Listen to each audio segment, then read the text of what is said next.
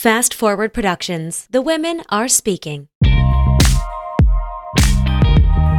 I think that from a societal standpoint, there is not the same level of respect for aging women as there is for aging men. I guess if everyone knew this, like if everyone knew that grandmothers and aging women quite possibly are the biggest reason or one of the biggest reasons why we're here, would that change things? And there are plenty of societies that do hold older women in very high regard, and they exist with a lot of respect given to them. But in Western society, not so much. Hey everyone, this is Meredith, and you're listening to the Afternoon Snack podcast. Today's episode is a very interesting one. We are going to talk about post-menopausal women, but not in the way that you might think. We're going to talk about a very interesting theory and the body of work of one Kristen Hawkes, who is an anthropologist out of the University of Utah and the most prominent contributor to the grandmother hypothesis, which essentially proposes that not only did post-reproductive females have a role in society, but they may have been the key element in our longevity and ability not only just to survive, but thrive as a species. And this information is just mind-blowing if you've never heard about it. And, not only do we have lots of anthropological data to look at, but we have people still living in hunter-gatherer communities, and we can see this sort of theory, this hypothesis at work in real time today. So we're going to get into it. It's really, really cool information and hopefully starts some empowering and insightful conversations among you all as it has for us. Here we go.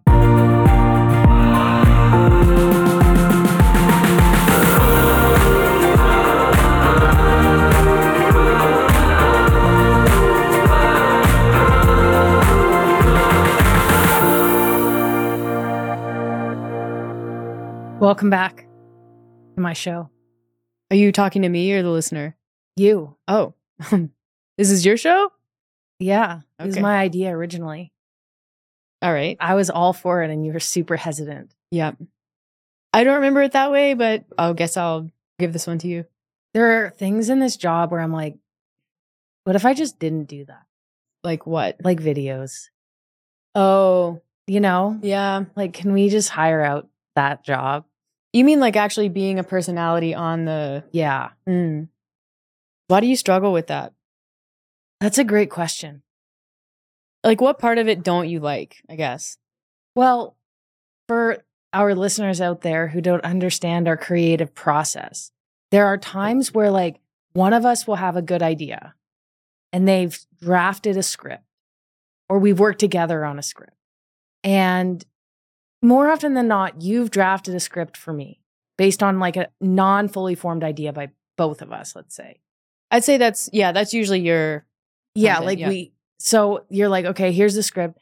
And then I have to like use that script and deliver it into the camera in a natural way. And that is hard. It's hard when it's like, I don't know how actors do it. When I've come up with the script, it's way easier, which makes sense. But it's like someone else's words. And now you have to say them and memorize them. Mm-hmm. I find a lot of the way that you like structure your sentences are different than the way I would. So there's that as well. Yeah. I read a sentence and I'm like, I would never write it like that. And it's not to say it's wrong. It's just different. Yeah. So my brain, it like can't remember it. And then to have to like speak into the camera, it adds pressure. Yeah. And then you're there and I'm like, oh, I don't want to let Meredith down. But because I don't want to let you down, I always do. You don't let me down. I'm never let down. You're just like, what is wrong with her? Why has she forgotten English? When I shoot my videos, and this is partially because I'm the person who does the camera work, like I know You're how to also work the just camera. way better. But also like I at public practice. speaking. And yeah, I've And always I would been a say little public better. speaking is similar to speaking in front of a camera. Yeah, true. And when I do mine, it's just usually me and the camera, and I can kind of like play with it. I don't really use scripts. I just kind of wing it. And that works for me. But also like in my head, it's just like constantly like ideas and like how I want to say things and like what I want to do with my face. And I think it's just different when that's not where you spend your time, free time mentally, I guess. Yeah. Mm-hmm. Anyways, I was saying this morning after a struggle getting a video out that if I had to apply for that job, I would never have gotten it. The video work? Yeah. Yeah. I don't know. I But find we it get endearing. by. Strengths and weaknesses. Yes. But I don't know how we got on that topic. I guess I just brought it up, even though it wasn't planned. Yeah. I liked it. I don't know. We're recording. We're doing content. Do you like podcasting? I like it. I do. Mm. I like it because it's like, ooh, I want to talk about that. But Yeah. you don't have to be as stringent with language. You don't have to be as concise Yeah. when you want to discuss a topic. Whereas with posts, it's like, you got to be concise. You got to Yeah. say the right thing. Like it's there. People can comment on it. People pick it apart. Yeah. And I'm sure people do that with podcasts, but they can't comment. Yeah, it's my favorite is thing nice. about podcasts. It's like, oh, you have an opinion about it? Well, I guess Save you'll it. just have to keep that to yourself. Whereas Instagram, people just get to word vomit all over the place. Yeah. Such a bad habit. I think we should all practice just like not having opinions on everything, you know? And part of it is we're just exposed to so much. But this concept of like, you can see something and not have an opinion on it, even though it's really hard these days to not have an opinion. But there's value in opinion. 100%. But it's also like, it takes energy and emotion to have an opinion, to form an opinion. I think it's more the nittiness that people have with Yeah. certain language. Like, But that's the you thing can't is, qualify everything. I know. Like if you wanted us to qualify everything we put on the internet, like our videos would be like 10 minutes. I would just quit. I just Yeah. would stop doing it. It's just so impossible. Especially when you can tell that there are people like us who are doing our best to be thoughtful with language and pay attention to the way things come across. And then there are also people who do the exact opposite. Like they don't give a shit. They just say what they say. They don't care if it rubs people the wrong way. They don't care if it's tone deaf. They don't care if it, whatever, makes people feel some kind of way. They're just like, well, said it. This is what I think. Moving on. We don't do that. So Yeah. it's like frustrating when we are the ones that get picked apart. Yeah. On that note, one thing before we get into the meat of the podcast, I wanted to bring up the binary language used by that app. Oh, this is the story I wanted to talk Yeah. about. I was like, there was something Yeah. in my head. In terms of thoughtfulness, this is worth bringing up. Yeah. Okay. Please take it away. Absolutely. So we have a fitness program. That's old news. And as a part of, I guess, continued evolution and growth, like we just are exploring different options for user experience, logging workouts specifically, and how people engage with one another. And so we're looking into some third-party apps, which originally I didn't really want to do, but I think we could improve ease of use with the website. And if we can improve experience, then people will have a better time doing it and they'll stick around. And even though there's more of an overhead cost to it, may as well, right? What's money? What's money? You know, I reached out to one that I had poked around in. I started a trial and I was like, hey, this actually looks really good. It's easy to input workouts. They collect a lot of data. Like it seems really useful. And they also had a plugin that would be handy on our website. So set up a call with, like, as you do with these apps and with these websites, set up a call for an introduction to talk about how you're going to use it, yada, yada, yada. And it's all going really well. We're going through how to, set up workouts, how to break things out in different sections. Like, okay, cool. This is awesome. And earlier, about midway through the call, the person who was doing the demo showed me how to enter in, like, if you're prescribing weights. And it was like, 135, 95. And the thing that jumped out was the field said like male, female. And I made a mental note to come back to that because, we don't do that. We don't prescribe weights that way. We don't gender. If we recommend weights, we use language like larger athlete, smaller athlete. Like we just stay away from the gendering. And so it got to the end of the call and I was like, I do have a question. And that question is about entering in weights and this kind of thing. Like when you brought that up, it said male, female. Like we work with a really diverse clientele, many of which are non-gender identifying. And so I was wondering what the alternative to that is. And they were essentially like, oh, well. They said, that's a tricky one for us. Yeah, that's a tricky one for us. And I was like, is it? That's a telling response. But their whole platform is built, you have to, when you sign up, when you register, you have to pick male, female. When he told me that, I was just like, oh, well, I guess we're done. He's like, because that's the way our whole system is built. And you pick one and then it helps with, recommending weights and different things. And I was like, what if someone is non-binary? again, he was just kind of like, I think what surprised me the most, and maybe this is naive of me to be surprised, but I'm like, there wasn't really any like, that's something we're considering for the future. yes. It was more like, that's the way it is. Sorry. Mm-hmm. And that bothered me. Yeah, the whole thing, like up until that point, it was looking really positive, and I was just like, we can't use that. Like, there's absolutely no way that we could spin that and have it be okay with our values. It just doesn't align with what we've always done. Yeah. So that's in an effort to be inclusive to everybody. Mm-hmm. It's not like we don't work with white cis men or everyone like who would fall into those categories.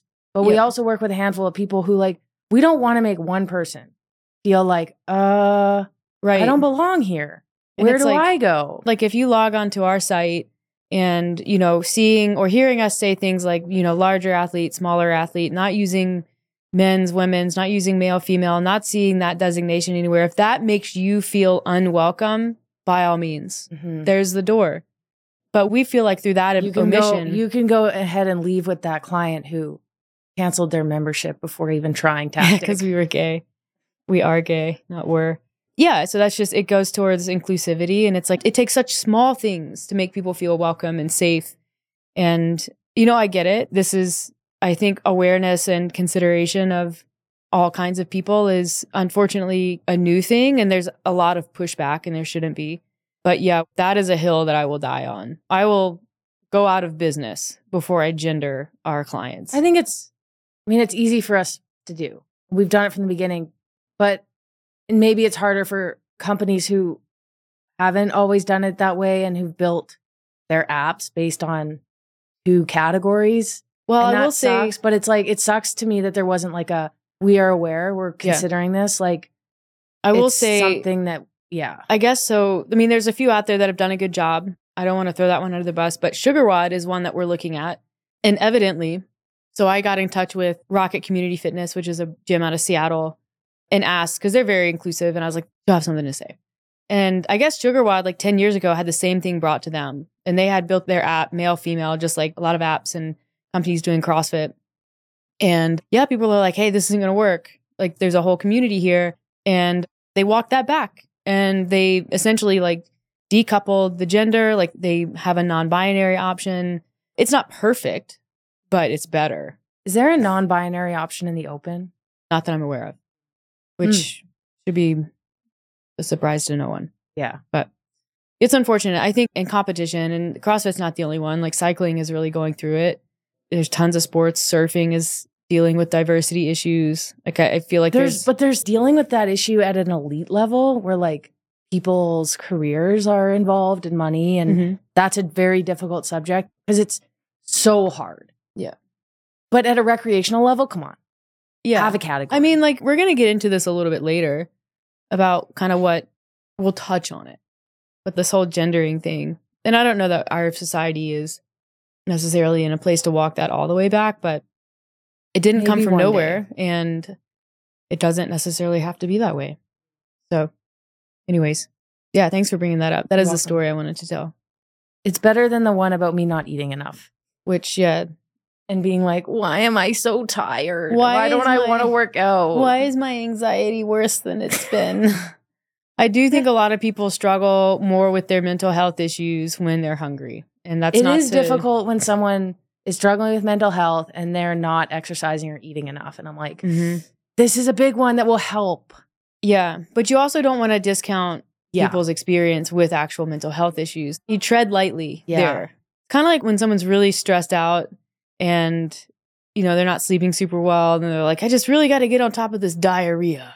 And I'm like, well, I understand why you want to cut out gluten and dairy, but I am here to tell you that it is probably your stress and your sleep that is causing you diarrhea. Yeah, so that's also a tough one. Anyways. Diarrhea is a tough one as is. You know what? Best excuse ever, though. If you ever want to get out of something, or like, you're like, hey, why aren't you eating, you know, the pizza, or why aren't you drinking? You're like, oh man, I had diarrhea last night. And I don't think I can take it. They will stop asking questions. Yeah, like when someone's like, what do I do if my friends peer pressure me to drink tonight? And I'm like, tell them you have diarrhea. Straight up. Works every time. I use 2 excuses. And with people who know you, you use diarrhea.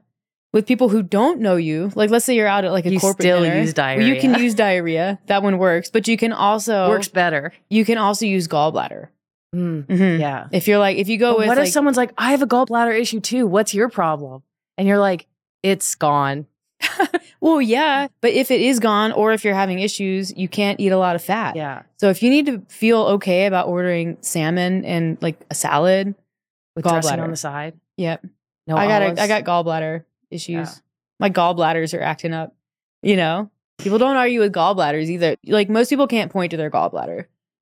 But Can there's you? that one person who can, and then they start quizzing you, and then you're in trouble. Yeah. Well, And then you you're backtrack. just like, I and don't you're know. like, I'm just no, I mean like my doctor said something. I don't know. I'll get you to. He'll reach out to you. There's gallbladder issues in my family. I don't have a gallbladder issue necessarily, but I don't want to get one. So I'm gonna get the salad with dressing on the side. Yeah. But I am gonna get the croutons. And I'm gonna eat the hell out of those. Anyways. Yeah, so this topic that we're gonna talk about today is kind of an interesting one. And I think there's themes, and I get like when you sort of work with a specific group of people and you start following people online, you're kind of exposed to things more. But more and more, I've just been seeing women, especially old, I don't want to say older because it's not old, women who are either going through the menopause transition or been through it or they're worried about it. There's a lot more talk in the space about menopause, but then also across sort of disciplines. And we talked about this on the Girls Just Wanna podcast with the Legends of Americana set, Kim Ritchie and Mary Chapin Carpenter, about how everyone, like all these women seem to have kind of the same experience, which is their experience with the progressive invisibility of being a post-reproductive female and how society just kind of brushes you aside. So I thought that, and we've heard a few people talk about this theory, and we've touched on it before, this grandmother hypothesis. So we're going to talk about kind of some misconceptions with older women and how they've been treated in society and what actually, their purpose might have been. So in our society, like women, and you see this the way that media portrays women seem to be valued as long as they can reproduce. And I guess more specifically, as long as they can reproduce and look a certain way, but that's a sidebar conversation. We'll just focus on women's ability to reproduce. And so it seems like, as soon as your uterus stops functioning to make babies, you're kind of just brushed aside. Like no longer important. Go over there, stand in the corner, never come out again. Goodbye. You're not valuable. And that's kind of how women are treated. Older women are treated. And also, do you think that's shifting at all with like more women, like even in the last, I don't know, when did women start voting? I mean, know this 1920s when women's suffrage. And then like more women like going to med school and law school and like having more like established careers that like they continue and they do until their 60s. I think that's two different questions. I think women can contribute to society. I think women can have success that, is equivalent and sometimes surpasses men's. Are they valued and respected in the same way that men are throughout their lifetime? I don't think so. Not on average, not on the whole. Yeah. I will add something that I learned a long time ago in, I think, social psychology, if you don't mind. Have you ever looked at hair dye and you go in the men's section and a lot of it's like touch of gray? Yeah. Whereas like in the women's section, there is no touch of gray. Mm-hmm. It's because grayness in men is seen as like a status symbol, like mature, wisdom, wealthiness. Whereas with women, gray means like old. No women wants touch of gray. No. But instead they're dyeing their hair to get rid of the gray. Yeah. Why is that? Because of exactly what you said. Yeah. Which is like, if you can change your appearance to look younger because you're more valued or respected, then do that. Yeah. I mean, I think that sums up basically it on the cover of hair dye boxes. Yeah. Yeah. I mean, I'm going to embrace gray, but that's me. You already are. You have salt and pepper. Do I? A little. No, it's not that much, but you do have. They poke through. Do I? That was do I in excitement. Mm-hmm. Because Yeah. I'm sure I caused those. But also, okay, let's focus on some language for a second. When estrogen levels decline, which is the marker of moving into post-reproductive life, that is defined by a term, and that term is menopause, which literally means like cessation of the menstrual cycle. Menopause. Not related to minnows of the sea. No, not MINNOWS. All women, if they make it late in life, will have estrogen levels will decline, and they'll go through that. The extent to which women experience symptoms of menopause can vary. It seems like about 80% of women experience some symptoms. Sleep disruption is the most common symptom. 75 to 80% of women experience some form of hot flushes. 75% approximately experience brain fog. And then there's a whole host of other symptoms that are experienced in lower percentage. And those are symptoms that are not indefinite. Like, you don't just deal with those forever. They seem to be transitional, and I think on average affect women for about 4 years. And there's a very small percentage of women who experience all of those symptoms throughout menopause. So interesting then that that is what we call and how we define women who are aging. That is how we define aging women. The percent of men who experience erectile dysfunction over the age of 60, and this isn't necessarily like constant, this isn't necessarily like indefinite, but men who experience some instances of erectile dysfunction is around 50% over the age 60. Over age 70, it's closer to 75%.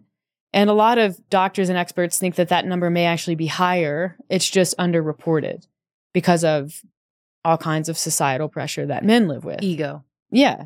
And I'll point out too, I can't remember the exact stats on how much money is spent researching this problem versus how much money is spent and time researching how to mitigate the symptoms of menopause. And that was discussed on the podcast we did with Beth Bacon. Yeah, it's a fraction. And especially for a condition that men don't tend to experience, indefinitely. And if they do, it's only for, maybe a quarter of their life, where women are living more than a third of their life after menopause.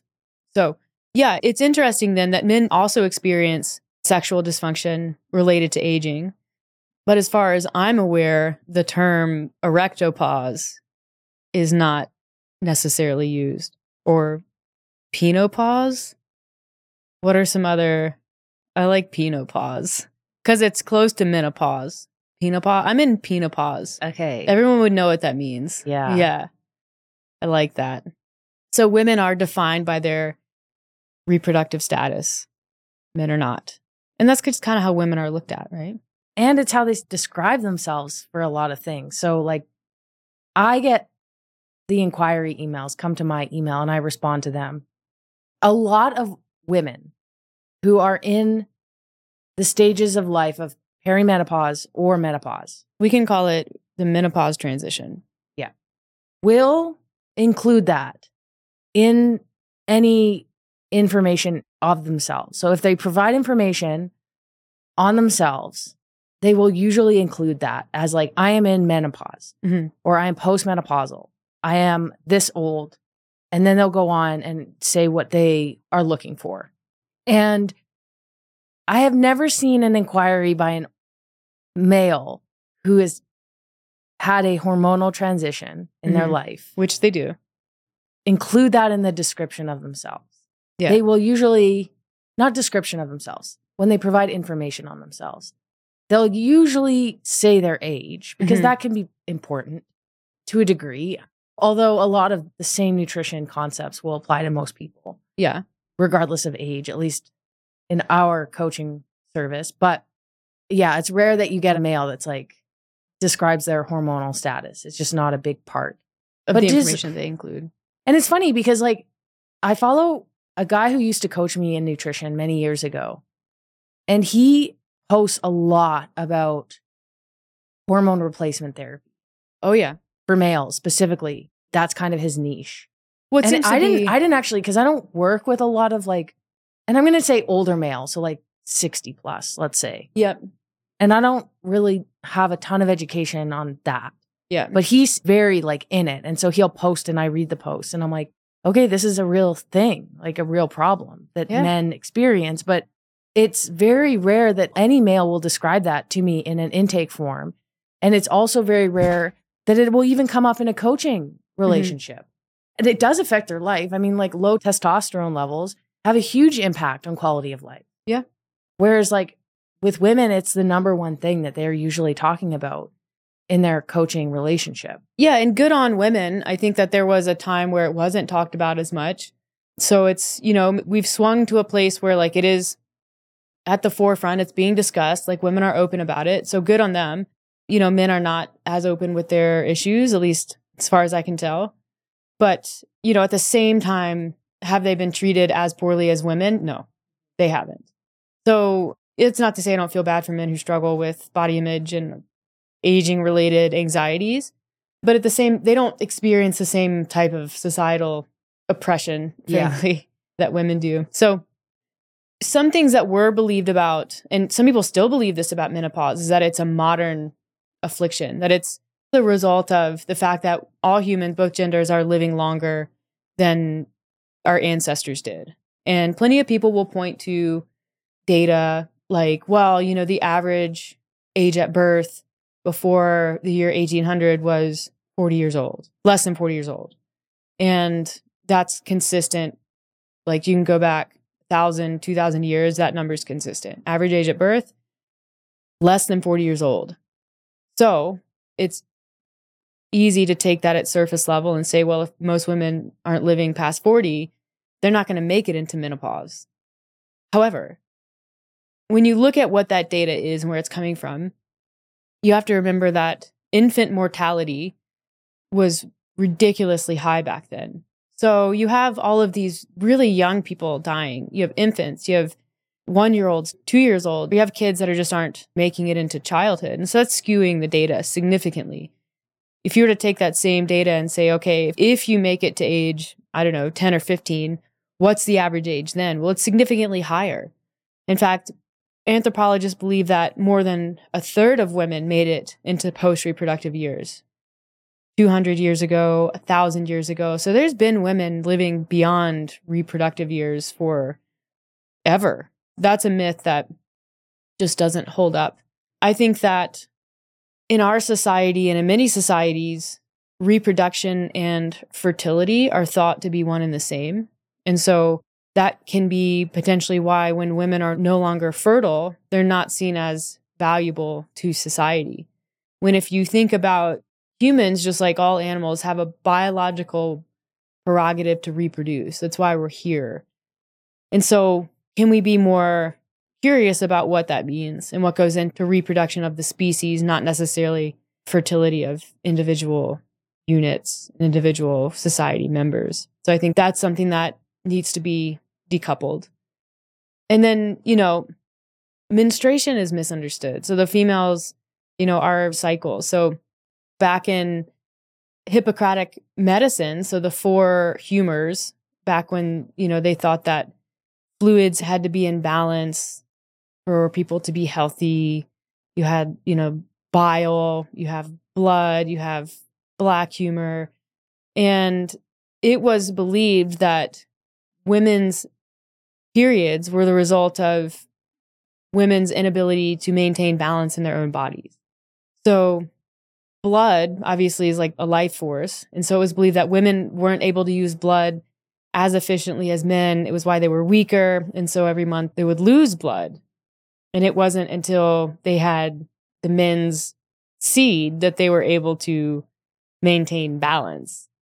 Isn't that a disgusting concept? So women's bodies have been thought of as problematic for thousands of years, so much so that it was, the way that women were viewed, they were viewed as weaker, as inherently sick. The inability to maintain body temperature was another reason why it was thought that women bled once per month. So of course you get into menopause. Meanwhile, it's like overlooked that women are actually the ones like making a baby. Yeah. Well, you get into menopause and you stop bleeding once per month and all of a sudden you start having these hot flushes And of course, men are going to be like, see, can't maintain her temperature. She's not bleeding anymore. So now she's sweating. It's just like constant scrutiny, constant bullshit, thousands of years of bullshit. That's what women have been exposed to. I wonder if it's because men have always known that women are actually superior. So they've worked really hard to be like, we got to suppress these women we here. gotta pick these superior beings apart. They're too smart, too dangerous. Okay, let's talk about lifespan for a second. So it's not common for animals to live beyond reproductive years. Like if you look across species, there's basically only like 2 animals that do it, humans and killer whales, which is like also kind of awesome. Yeah. So if you look at humans and genetics, our closest relatives are chimpanzees. That's as close as you get to a human. And interestingly, chimpanzees are more closely related to humans than they are gorillas, which is kind of a, interesting tidbit. Basically the same.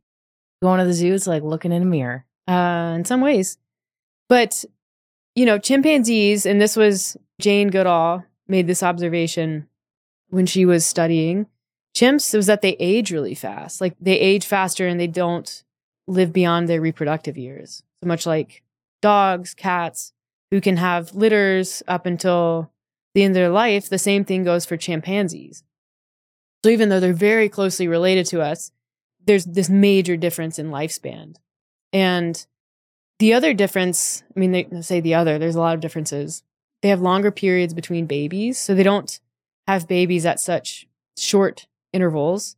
And there's differences in weaning. So this is the work of something that Kristen Hawkes talks about. So she's a anthropologist, social ecologist, and she's done a lot of work on understanding this post-reproductive life period for humans. And so she's obviously done a lot of research and modeling based on chimpanzees because of how closely they're related to us. But when you look at the way that chimps, when they have their babies, they're basically nursing.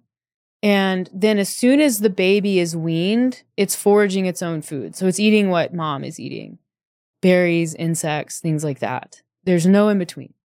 Human infants are not able to immediately do that after weaning. So they're weaned early by comparison, but they can't immediately support themselves. They're not out there following mom around eating insects and blueberries. Right, getting their own food. And a lot of that is, when you look at the way that humans developed, the resources that humans seek out, they're big resources. So, for example, eating things like tubers, potatoes, like you have to have some strength to get those things up out of the ground versus eating only nuts and seeds and berries and, kind of what the chimps do. So, even at like a toddler level, they're not going to be able to go dig up a potato. So infants and human babies require a lot of support after they're weaned to basically meet their calorie and energy needs and keep growing. The other thing that you'll notice that people have made note of, anthropologists and psychologists, is how human babies are very expressive with their faces and their sounds. And there's a lot of nonverbal communication that starts happening at a very young age compared to other animals. And they think that this is done to bond with not only their parents, but other adults in the family. So this increases bonding. And of course it does, because they need help. Like they need you to like them because they need you to survive. So there's this increased bonding with humans that you don't necessarily see with other primates. And then from a biological standpoint, human females are still fertile while breastfeeding. So you don't see that same cessation of menstrual cycle and of fertility while breastfeeding or while nursing that you do in other animals. So that's unique to humans. I learned that when one of my friends had 2 babies very close together. Yeah. Because she didn't know that. Yeah. She figured it out. Yep. Every other animal, if they're nursing, they can't get pregnant. Not going to happen. So one thing that Kristen Hawkes and her research team noticed, and she did research in the Hadza, the northern Tanzania, and then also some communities in South America where they're still following hunter-gatherer lifestyle, so living a very primitive lifestyle. and this is also done with some modeling, it was observed that there's a positive correlation between how well children grew, so body weight, how many calories they're getting per day, and how much foraging their mom does. So that supports that theory, right? That kids are entirely dependent on other adults for their intake, specifically their moms, and specifically foraging, because that's where most of their calories are going to come from. That's exactly why we're not having kids. I don't have time to be digging up potatoes all day. No, I don't. that's too much. It's way too much. Your back would blow up. Can you imagine? You're just like, you can't even stand. No. Can you imagine picking Foraging potatoes? all day. Yeah. So that's a positive correlation between how well the kids are doing and how much foraging their mom is doing. And you see that correlation until, drum roll, please, mom has another baby. And then what happens? There's like a secondary thing that happens. Then the child's growth and development becomes correlated with the grandmother's foraging. Granny's out there. When there isn't digging up potatoes. When there isn't a grandmother, you see less development, you see less growth, you see undernourishment start to happen. That's interesting data, and it's really strong data. And so this is kind of where Kristen Hawkes, and she's not the first one to make this correlation, although I think that she's the one who really popularized this hypothesis. She derived the grandmother hypothesis. And the grandmother hypothesis states that grandmothers step in to feed and take care of young children and perform other motherly duties so that the mother can focus her energy on her resources that allow her to have more children at shorter intervals. So essentially the grandmothers who empowers the daughters, because usually this is happening for multiple offspring, to have more kids. So the result from an evolutionary standpoint, obvious, grandmother enables the birth of more descendants, leaving more copies of her genes in subsequent generations. So if grandmother is a long-living, healthy woman who is going through menopause, by the way, she passes that on because that is what is propagating the species. That is what is enabling more babies to be had. It's not men, it's not women, it's not health of the mom, it's the grandmother. Her ability to literally help out and to be a part of like the subsidizing childcare. So the genes that she would pass on would be slower aging genes relative to other humans and obviously to our predecessors. So basically slowing down aging, living for more years after she's able to reproduce, because that's going to have a positive impact on her lineage and then lifespan of human beings in general over time. So when we're talking about like our longevity as a species compared to other primates, because we do live longer, both men and women live longer, grandmothers appear to be a driving force behind that increased longevity across both sexes. So, I mean, in chimpanzees, even the more elder females, they're still reproducing. They're having babies. They can't help with their daughters' babies because they're having their own. Wouldn't it be nuts if grannies could have babies? Like human grannies? Yes. That would really throw things off. Well, I think, yeah, talking about a butterfly effect. Yeah. I think we'd be where we are. But, I mean, in isolation, that would be weird. Yeah. Yeah. Yeah, so when we look at like what contributes to the survival of families, it's the foraging, it's caretaking, it's dividing that labor up among women, and that specifically goes towards the survival of not only the women, but also the offspring and the men. So literally, gonna pause just there and highlight something. The women are having the babies, and they are doing the most important work from a procuring daily energy standpoint, like getting calories to eat.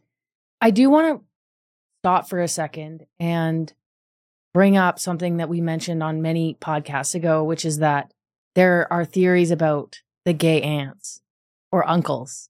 And I'm sorry, but I don't think that theory holds true anymore because they're too busy going out skiing and biking, Partying and working I want on no their part of businesses. this. Yeah. But also, I mean, it's a good time to pause and kind of like go backwards and remember that line about like fertility and reproduction not being the same. Well, this is an example of reproduction being supported by older women who are not directly related to the chain of fertility. That's what I meant earlier about decoupling fertility and reproduction, because clearly, like, there's a lot that goes into reproduction and supporting reproduction that is outside of an individual's fertility or lack of fertility. So we're talking about social ecology, which is essentially how different groups and societies, tribes, individuals exist and work and live in their individual sort of societies. And as a part of Kristen Hawk's work, but also there are other anthropologists and demographers who are doing this, they're looking at the value of different resources in these hunter-gatherer groups, which we all came from hunter-gatherer groups. So there are a few that still exist, and then they can make models, but the few that exist. So there's this concept of, specifically with men's work, this line, bringing home the bacon. And that comes from this idea that a man's hunting of animals is what contributes significantly to the calorie intake and survival of his family. And you see this all the time with, even with modern day kind of big game hunters, people who do sport hunting. It's always like, I'm glad I get to feed my family and I get to bring home, this elk. And it's always, I'm talking about Rich Froning. I'm just going to put it out there if you know who he is. He's really into hunting, and that's always the line, right? From an evolutionary standpoint, killing animals didn't really contribute significantly to the survival of the family. In fact, it really didn't matter at all, because when men killed a large animal, it didn't go to the family. It went to the village. Men didn't kill to support their families. They killed to support and increase their social status. That's what that did. And so when a man would successfully kill a water buffalo or some big game, they would bring it back to the village, to the group, and it would, get distributed, and he would be everybody's best friend because he's brought home an animal. Do that enough, and all of a sudden you're the most important person in the village. So it works to elevate social status. But hunters are only successful 3% of days they go out. So from a math standpoint, that can't be what supports calorie intake of the family unit. It just doesn't add up. Women are successful at getting food 100% of the time. Foraging, gathering, that kind of thing, 100%. You can go out and get food any day, theoretically. So the survival of the family unit depended on the women and the grandmothers, and the social status of the family depended on the man. So that's old times. Mm-hmm. So now that we can go to the grocery store and stuff, how does this play out in modern society? Well, that's kind of the crux of it. I think there's two arguments or 2 points, and that is, I don't think that the way that women mother and have kids and parent is at all reflective of the way that we've kind of evolved to do it, which is in a highly supportive environment. So I think that there's an enormous amount of pressure on women to, yes, have babies. That pressure exists. It has always existed. And now they have the added pressure of be independently successful, have a career, do all of these things, but still be the mother, still support your kid, still have the bond. And, in a lot of situations, they don't have support from the grandparents. Maybe they live away from them. And it's not to say that grandparents don't want to be supportive. It's just like the way that it happens sometimes is they don't. But that doesn't change the pressure and the obligations that they have on them every day. And then on top of that, women are treated poorly in our society by comparison to men. They live with a different set of standards. They play by a different set of rules. And so you kind of have to wonder, like, what does that do to the collective health of the family unit and the mental health of the mom? But wouldn't you argue that the men play a bigger role in supporting the family, like in the family, like childcare, than even in the recent history? Mm-hmm. There's paternity leave. There's men who choose to forego like working and staying home with the kids. There's like more men changing diapers based on my like anecdotal evidence, not like my personal evidence, because I don't have a kid or a husband, but I hear this. Yeah. And I see it. Mm-hmm. Like I hear about like, what my grandpa was like, or like, other people's parents and the roles that were expected of them. And I work with dads who are just as involved as the mom. So there's also that. I definitely think that happens. Like there's variability and there's variance on like an individual level. And there is like a change. It's still not reflective of the way that we've evolved to care for kids. Like I think that the presence of the grandmother not only is assistance, but also there's knowledge sharing. There's, the passing down of wisdom, and this is how you do things, and providing a level of comfort and connection that probably isn't available elsewhere, even in a very supportive relationship with a man who's involved. So it's not necessarily that isn't good and it isn't helpful and it isn't maybe better even in some ways, but it's not the same. And on top of that, a lot of women are having kids a little later in life. And so you kind of have this kid and then you have the pressure and the fear of this aging, this menopause thing looming. So I don't know. I think that's a complex question. I think there's the way that like parenting is happening, and I'm not the right person to talk about that anyways. Well, there's also like school and daycare and things that frankly, like they didn't have back in the day, but they also don't have in some like, I think about my cousin who lives on a ranch and they like don't live near a daycare. Yeah. And so they're left to take care of this baby day in and day out until it's old enough to get to an actual school. Yeah. Because like daycare or kindergarten aren't like really an option for them. It's not worth it. So like there's also that like, there's pressure on certain parents in certain societies to like look a certain way and have a career. But they also can put their kid in daycare, which wasn't a thing, which is also a form, I think, of like a community support system. Mm-hmm. Public school is a thing. But still, like a lot of places, we live in communities that are much larger than the communities that we're really evolved to live in. So again, it's not to say there's not benefits. And I think that from a societal standpoint, there is not the same level of respect for aging women as there is for aging men. I guess if everyone knew this, like if everyone knew that, grandmothers and aging women quite possibly are the biggest reason or one of the biggest reasons why we're here, would that change things?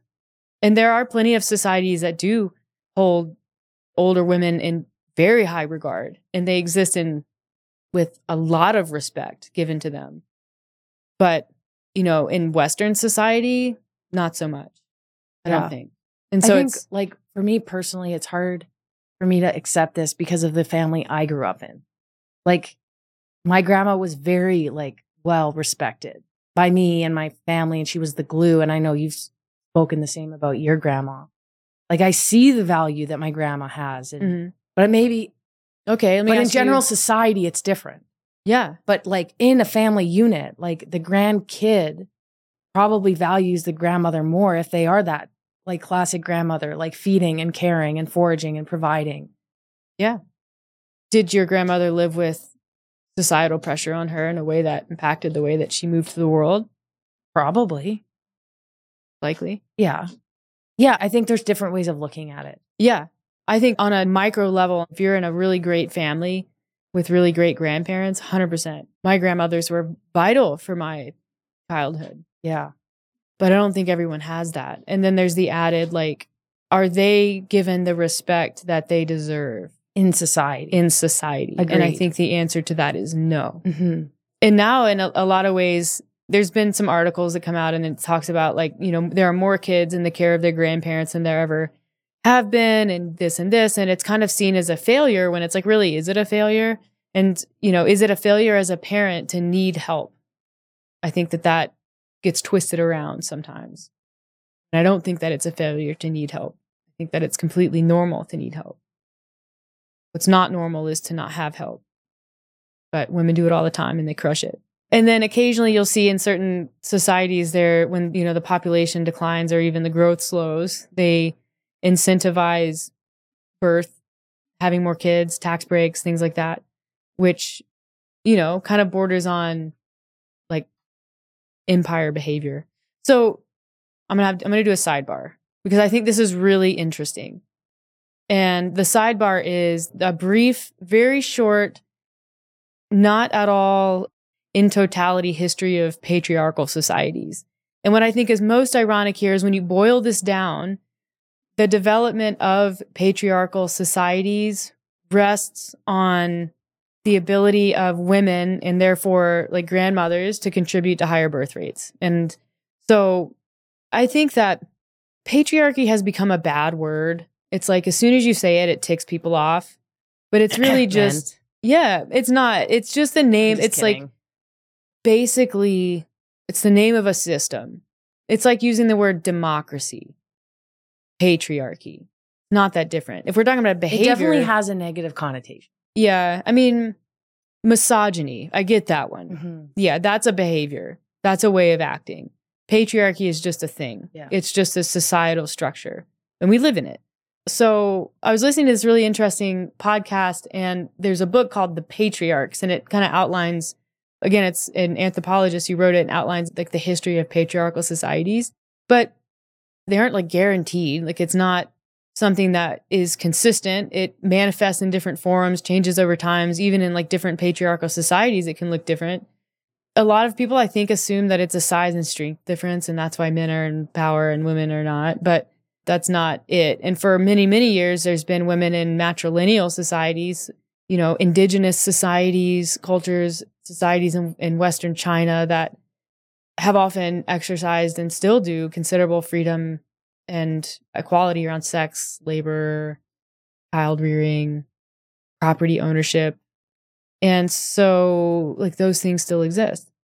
The emergence of states and empires in Mesopotamia, like thousands and thousands of years ago, was kind of when patriarchal societies started. And that's because up until that point, people could just come and go. Like it was hunter-gatherers. And then these states started to form. And in order for states and empires to exist, they need people. They need loyal people, and they need people to have babies because that's where their power comes from. So there's pressure on women to have as many babies as they possibly can. And then there's pressure on men to defend and possibly even die for the states. That's kind of like the sprouts of patriarchy in our world. World, not society, world. So, yeah, the interesting thing then is if the pressure is on women to have children, then the pressure is also on grandparents to support women in the division of labor and having children, because we're not to the agricultural revolution yet. Like this is pre-agricultural revolution. We're not doing mass farming. There's a lot of hunting and gathering still going on. So the foraging, the getting food, like a lot of that is still the same. It's labor intensive, especially looking at different sort of classes of people that are starting to pop up and exist. So ironic then that it's the women who contributed, who were kind of the backbone in the literal labor of building patriarchal societies. And it's not like a lot of people will make jokes about how women should be in power and, you know, they're calmer, they're more gentle, all of this. But that is of itself patriarchal. That's ignoring the fact that women can also be really like brutal and they can be violent. And it's also ignoring that men can be nurturing and gentle. So it's like patriarchy is putting people in very specific boxes so that you can create some sense of ownership over not only the people, but also who they can be. Yeah. The whales, the killer whales. This is, in a way... Just killer whales? There's killer whales, and then there's like maybe a pilot whale, which is obviously a more obscure whale, because I don't even know what that looks like. And I think that's the right one. I may have to double check that, but that's what's in my brain.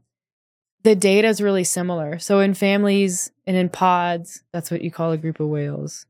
Is a pod. And also this cast.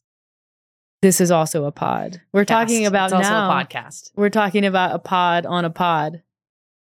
Whoa. Cast. Right. We were supposed to do the cast. Sorry, I missed it. That's okay. I gave you an eye. I was telling you. I was like, fill it in. I thought you were like eyeing me like, act surprised. Okay, let's do it again. Okay. We're talking about a pod on a pod. Cast. Yep. Nailed it. Got it. The data is really similar and definitely supports the human data, and that's family units, pods that have older female, post-reproductive females in the unit have more surviving offspring. And those offspring have less scarring on them if they do make it to adulthood, and the older females have more. So they're like literally like going to war for these kids, these little baby whales. What do you call a baby whale? A pup? Is it a pup? I'll look it up quickly. So it's obviously like getting a food is a little different. Whales don't have the same post-weaning. It's a calf. A calf. Okay. That was not even close. What about a dolphin? What a baby dolphin? Males are sometimes referred to as bulls. Yeah, I've heard that. Wonder about dolphins. Dolphin, also a calf. All right. Well, maybe it's seal that's a pup. Can you look this up? Okay, I'm gonna. What baby animals are called pup? Dog, obviously. Horse, bat. Okay. Fox. Yep. Mouse. Pig. I need something in the water. Rat. Seal and shark. There it is. And stingray. Okay. Pup, seal, shark, stingray. Not a whale, so we won't talk about their reproductive cycle. But yeah, I guess whale calves are obviously a little more independent and capable after weaning than humans are, but obviously still benefit from support from their grannies, from their grams, from their nanas. Wonder what they call their grandmothers. Babas? I called mine Baba. Nanas. And Nan. Nan.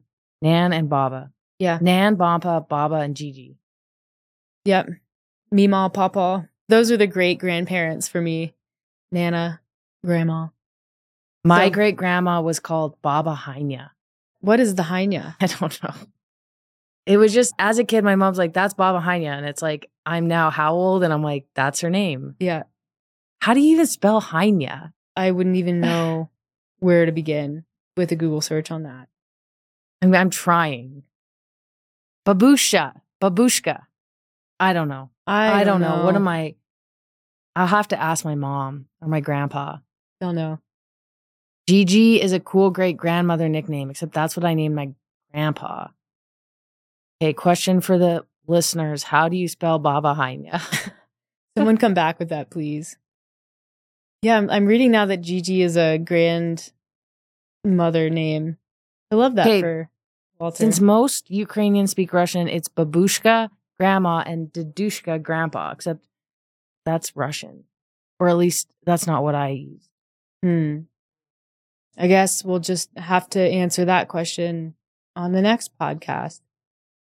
So, anyways, that was kind of it. And this is to say, and I know that this doesn't necessarily change women's experience. It doesn't change the way that women are treated in our society. It doesn't change that feeling of progressive invisibility. But if nothing else, I think as aging and older women, I hope that you're making great soup.